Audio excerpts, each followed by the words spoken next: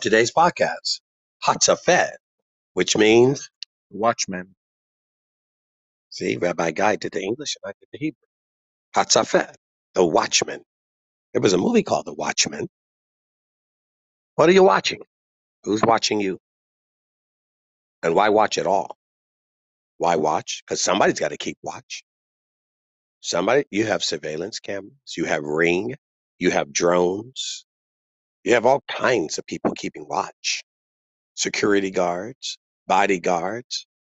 Somebody's got to keep watch so somebody else can sleep, so somebody else can eat. Somebody's got to keep guard. You've got the lighthouse.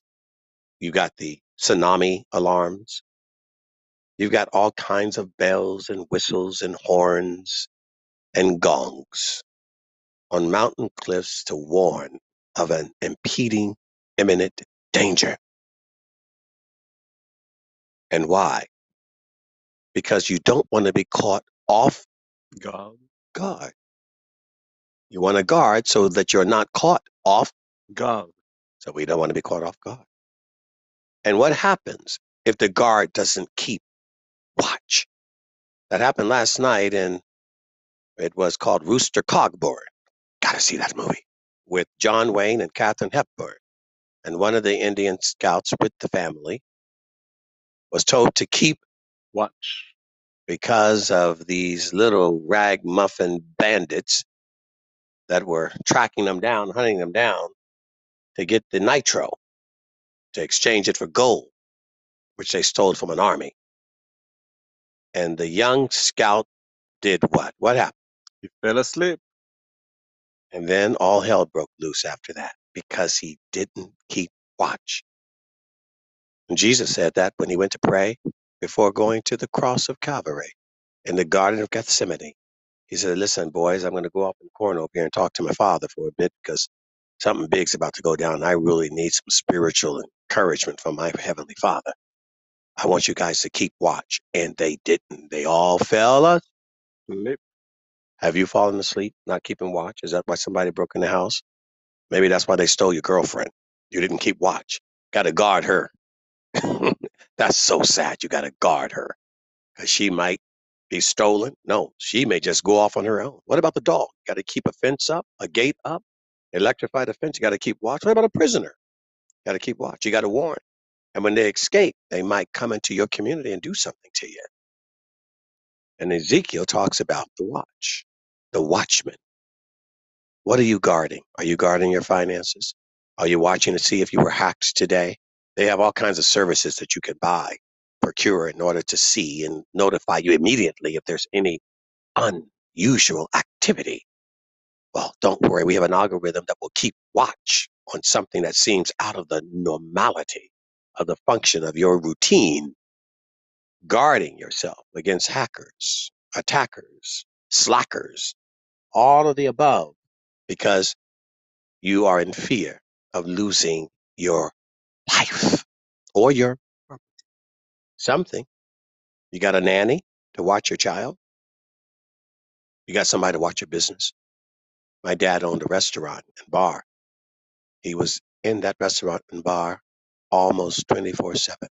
It was hard to trust his employees when they were dealing with cash all the time. You see, when the shepherd's away, the wolf will play. And even the managers don't care to risk their life for the sheep that they're guarding because they're not the owner of the sheep. Most don't care what happens to you, even those that are set to monitor you because they don't own the sheep. They really have no skin. They're just the hireling, hired to watch but don't really care to watch because they don't own the company and they have no investment in you. Nothing to lose, really, nothing to gain. Worst of all, it's not their name on the door. If anything goes wrong, it's the owner's name. That's why God guards his name. While you bastardize it and try to misuse it, God guards his name, not yours, his brand. Not happy when you try to muddy his name. He's branded you. You now have his name. That's why you're not to take the what name? In vain. Time to go to work. Time to watch. Because you might lose your life because the watchman did not warn you.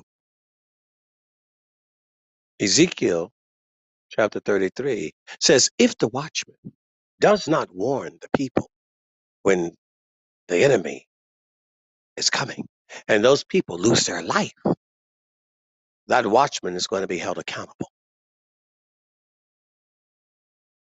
Now, if the watchman warns the fools and they ignore, mock, laugh, as Noah did for 120 years and said, it's going to rain. That was an old gospel song. Remember that song? It's going to rain. It's gonna rain. You better get ready, better bear this in mind. God showed Noah a rainbow sign. Won't be water, but fire next time. Yeah, yeah, it's gonna rain. Yeah, yeah, it's gonna rain. Yeah. You better get ready, better bear this in mind. God showed Noah a rainbow sign. Won't be water, but fire next time. See, I'm here to warn you about the fire. Water's gone. The fire's coming. And if you're too dumb to listen and adhere and heed the warning, the call, the cry of the crier in the center of the town, the enemy is coming, the enemy is coming. Or was it the British? And if you don't heed the warning, well, it's on your head when you lose your life. So God sends messengers to call you, to cry out, to shout, John the Baptist, to stand in the middle of the road and wave their hands while you make fun of them. They look stupid, don't we? Waving our hands, flailing our hands, jumping up and down, looking like a madman, because we have knowledge that you don't, or one that you don't want to believe, that the road is out ahead and you're going to die. But you don't listen because you don't value your life, really. You don't value your life. Is that why you support abortion? You're so crazy.